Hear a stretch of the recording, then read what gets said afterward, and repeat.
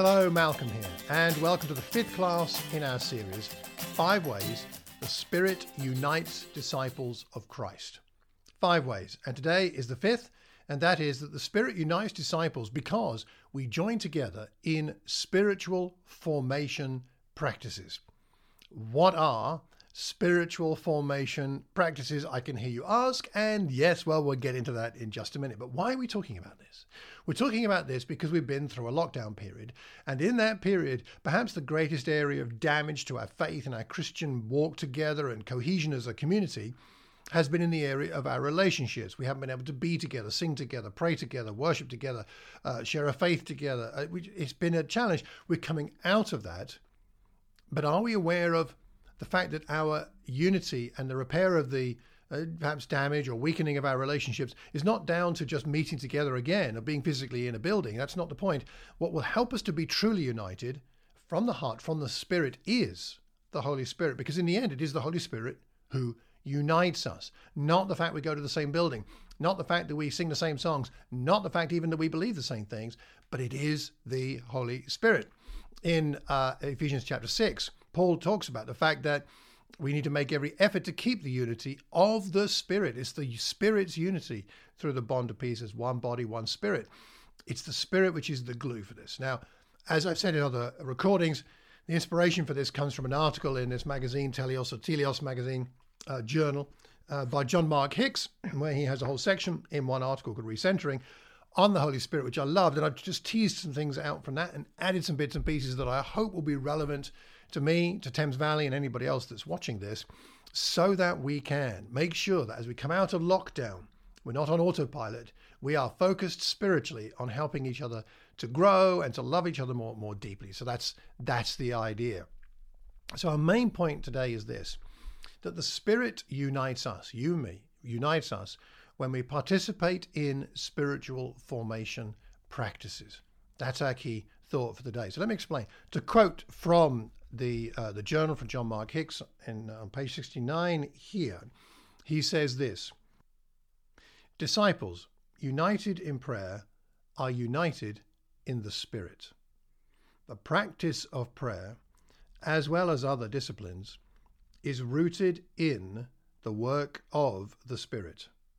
The Spirit is present to listen and speak in these moments.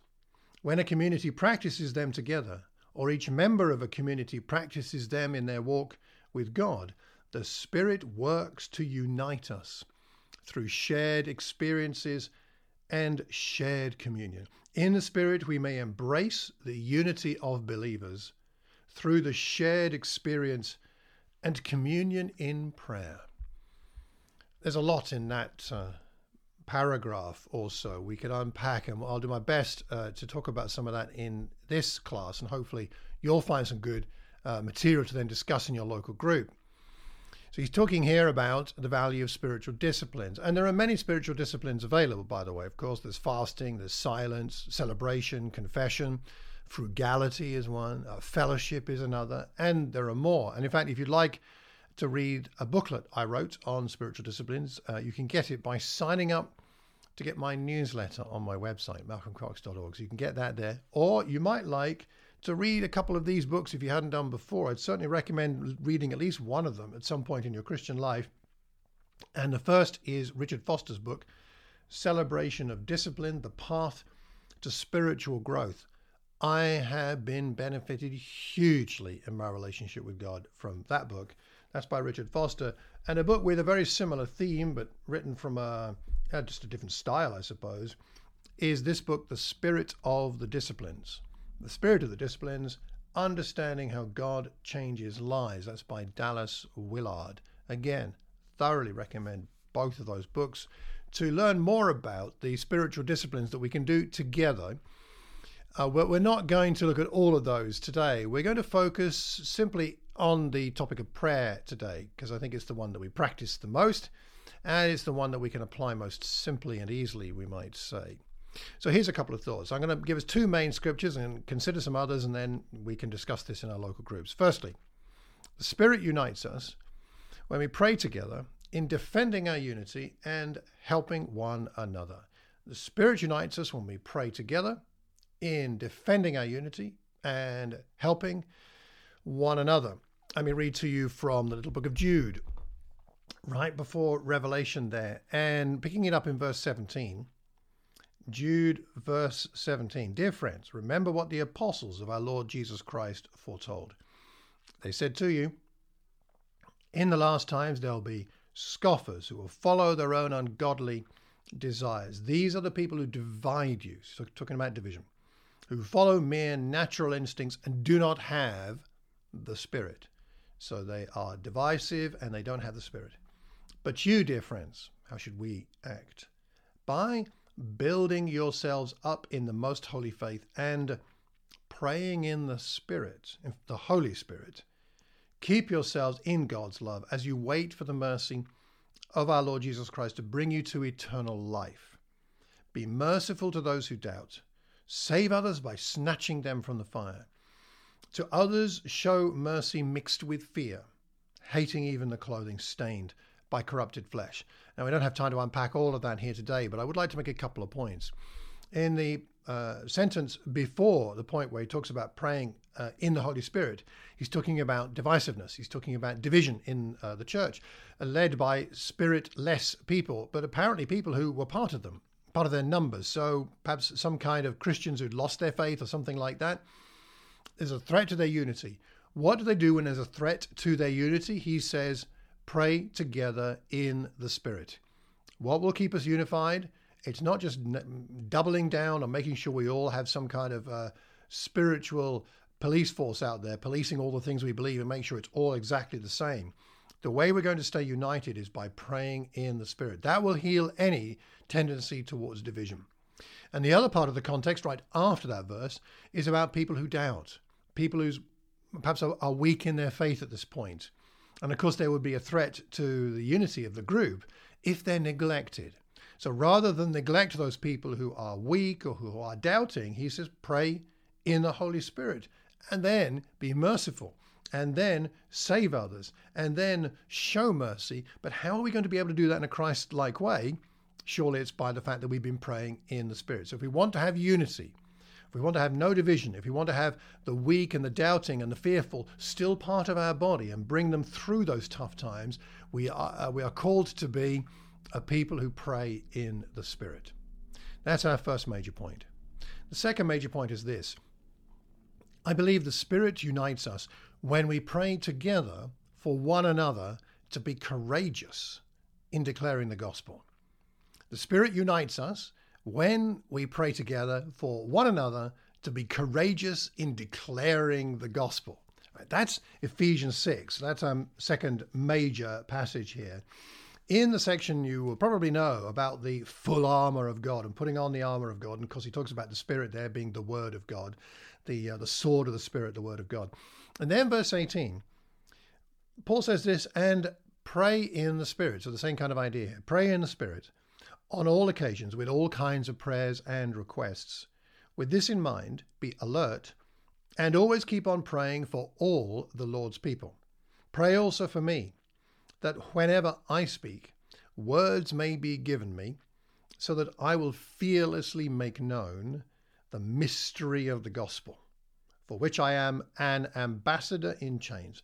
Pray that I may declare it fearlessly as I should. So what's the context here? Paul is in prison, he's tongue-tied, and he's afraid. You think, what? The Apostle Paul, tongue-tied, afraid? Well, read, he's asking for the prayers, because he says, that words will be given me, which means he doesn't have the right words at this point, or he's afraid he may not have them. So he may fearlessly make known the mystery of the gospel. He's afraid. In fact, the word fearless comes up twice, doesn't it? Also at the end of that paragraph. He's afraid, he's tongue-tied, and he's in prison, which is not exactly pleasant. So the antidote to that that's going to help him stay united with the Spirit himself is to ask the whole church, because this book of Ephesians is, of course, written to the church. He's asking everybody to pray together, to pray together for him, so that they can be united together with him in his mission, united with him in his prison work, united with him in helping him to find the right words and the right courage and the right strength to do what God has called him to do. There's a unity going on here. There's a powerful sense of the Spirit's work that Paul is encouraging them to pray about, not only so that they can have all the armor of God to help them with what they are called to do in Ephesus, but also that they will pray for him as well. And it reminds me somewhat of, say, the situation in Acts chapter 4, when Peter and John have been arrested and persecuted for talking about Jesus. And they go back to the church and they say that, well, we've been told not to say anything more about Jesus. And what do? The whole church prays together, and they pray to the sovereign Lord, and they recall the fact that he's the maker of all things, and that the kings of the earth rise up against God, but of course, foolishly. And they pray. And what do they pray for? They think about Jesus, and they say, now, Lord, consider their threats and enable your servants to speak your word with great boldness.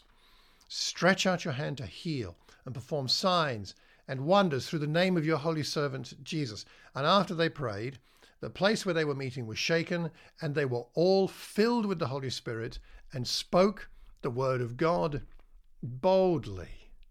So the context there is there are threats through the persecution that could have divided them, because some might have been feeling like, well, let's keep quiet for a while, let's lie low, it might die down. Others would be saying, no, we need to follow the example of Jesus and continue on preaching no matter what the cost is. And there could have been these divisions, and yet they pray together. And they pray together conscious of the Spirit's presence and potential empowerment, really trusting that would happen. And the Holy Spirit comes in some way that was palpable to them and empowers them in some way that is mysterious to you and I, but real in the experience to them. And they go out and preach the word boldly, united in carrying on that aspect of the mission of God. It's an astonishing and wonderful thing. It's something to do with their trust in God and their humility, but also the fact that they gathered together to pray. They prayed effectively to be in accord with the Spirit's agenda rather than their own fears. You and I have fears right now, don't we? We don't know what the future holds exactly. Some of us are in financial challenges. We've got health issues. We've got not knowing what's going to happen with COVID and the after effects of that. There's a lot to be anxious about, frankly. But if we're not going to find the answers to our anxiety by just knuckling down and deciding, well, I guess we'll have to get through it, or as long as I go to church, everything will be all right. No. Now, we've got to be the kind of people who respond to this in a way that fits with the Spirit. And that means praying together, like we see Paul asking for, the Ephesian church being urged to do, and our brothers and sisters in the first century in Acts 4 doing that as an instinct. So this might beg the question, what does it look like to pray in the Spirit? Now, I think you'll have seen enough in the earlier scriptures to get some idea of this, and I'm not going to even attempt to give a definitive answer, because I'm not sure there is one definitive answer. But I would like to give you some thoughts and ask you to discuss this in our local groups and see what common wisdom we come up with as we talk and pray together with the Spirit's help. So here are some ideas for us to chew on and discuss. First of all, some ideas from other authors I read about this idea. So, for example, in the Tyndale commentary on this, there's this phrase: the Spirit is given as a helper, and not least for the task of prayer, Romans 8:26-27. But praying in the Spirit means more than just praying by the Spirit's help. The Spirit, and I love this, is the atmosphere of Christians' lives. And as they live in the Spirit, grace will be given to watch and power to continue in prayer. I like that. Let's discuss that. See what you think about that statement about what it means to pray in the Spirit.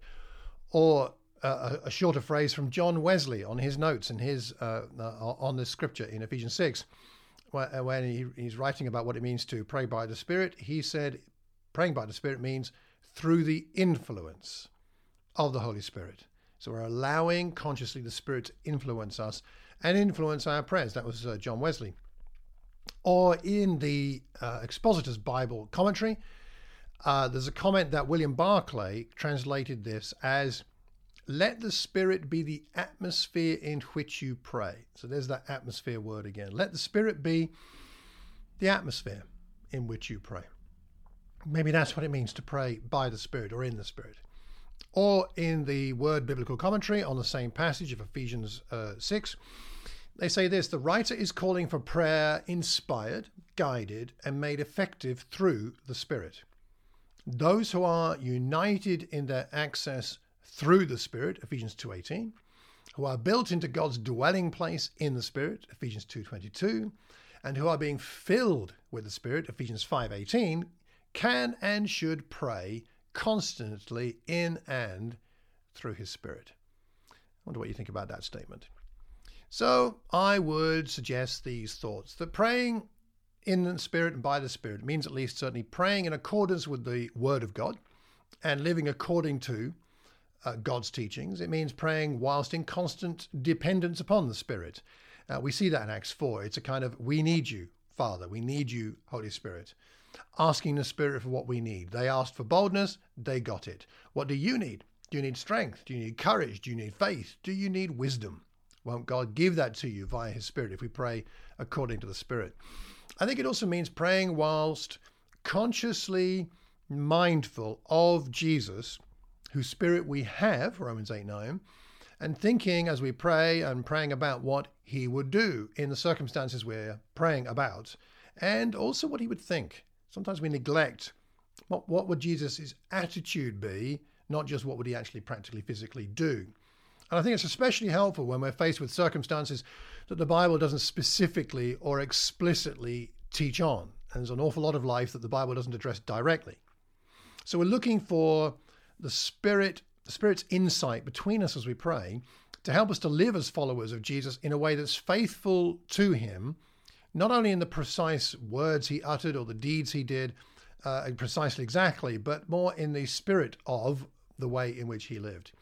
Praying in the Spirit means praying mindful of the Spirit that he would unite us. And it means praying for our unity in the Spirit as well. It means praying together mindful that the Spirit is in me and the Spirit is in you. We're together with the Spirit here when we're praying together. The Spirit is in all of us. He is. And we're praying that he might truly unite us.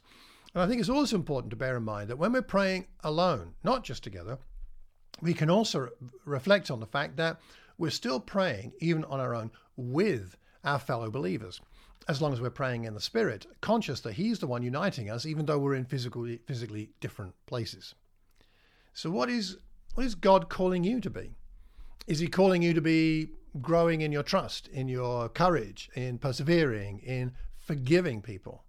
So when we're praying together about these things, then the Spirit is able to strengthen us, and then we pray in a way that I believe delights the Spirit who is in you and I. You know, praying together is a wonderful thing. Do you like it? Do you enjoy it? I was very touched this week to have two experiences of praying with people that I hadn't expected. The one was with Bill, and this is in the Watford congregation. On Sunday, we had a special prayer time during part of our service. We stopped the other bits and pieces just to pray in small huddles of 2 or 3 people, because we're moving venues and we want to make sure that it's not just a move of building, but we are spiritually alert to what the Spirit is doing in this move to a different venue this coming Sunday, and pray for us in that. And so we were praying together in 2s and 3s, and I happened to be sitting by the piano, and I wasn't with anybody at that point. And then I had a touch on my shoulder, and I looked up, and there was Bill. And Bill had come over, and he said, "Could I pray for you?" And I said, "Of course." And he put his arm around my shoulder, and he spent just a couple of minutes praying for me. And as I'm thinking about it now, I feel quite emotional. I was so touched. And I thanked Bill, and I just felt very grateful that he would think about praying for me. He got out of his chair, came over to where I was, interrupted what I was doing, and prayed for me. And then off he went back to sit down. And it touched me. And then on Monday, in fact, the next day, I had lunch with Ben Dannett. And Ben and I were talking about some things and some of my own needs. And I was sharing with him some prayer points and things that I'm going through that are a bit challenging. And Ben said, "Look, can we just pray together?" And so we were at that little restaurant table, and we spent a few moments praying, and Ben prayed for me. And thanks, Ben, for doing that. And I'm just really grateful that both Ben and Bill just thought about that and decided, why don't we just pray, and I'll pray for you. And here's the thing, guess how I've been feeling about Ben and about Bill since that time, all the rest of this week. Guess how I'm feeling. Guess how often they've come to my mind during this week and come to my mind to pray for them during this week. Guess what it's doing for our unity? For me and Ben, for me and Bill, it's doing so much for our unity because they took the initiative to pray for me and with me. So I have a couple of questions for you to discuss, and you can discuss more than just this, but let's think about this. What does it look like? And what could it look like in your local gathering, in your family group, in your location place, or wherever you gather together? What would it look like for your group, your gathering, to pray in the Spirit? How would you know you're praying in the Spirit? What difference would it make to the way you pray, what you pray about, and how you feel together if you pray in the Spirit? And secondly, are there some other spiritual disciplines your local group could practice that would delight the Spirit? Maybe not just prayer, certainly prayer, but maybe also some of the other spiritual disciplines. What might they be that you think could delight the Spirit and enable him, the Spirit, to do his work in you personally, but also as a group? So that's what I wanted to share today. I would value your thoughts, your responses to all this, as I really do believe that the Spirit unites disciples in practicing these spiritual formation practices together. That's how one of the ways in which the Spirit unites us is because we join together in spiritual formation practices.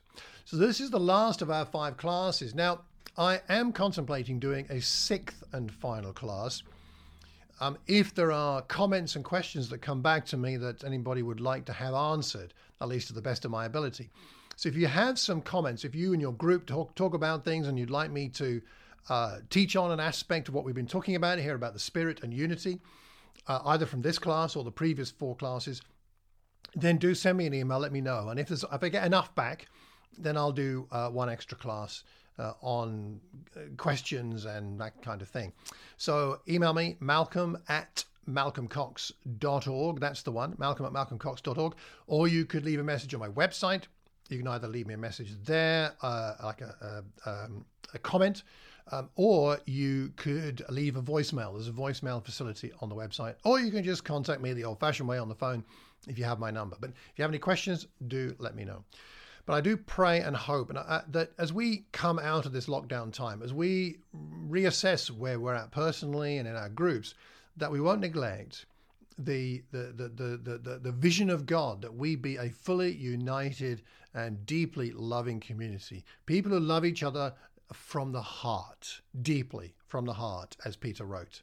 And I hope these classes have been helpful. So until the next time, do pray in the Spirit and let me know what you learn about the power and the love of the Spirit from all that. Until then, take care and God bless.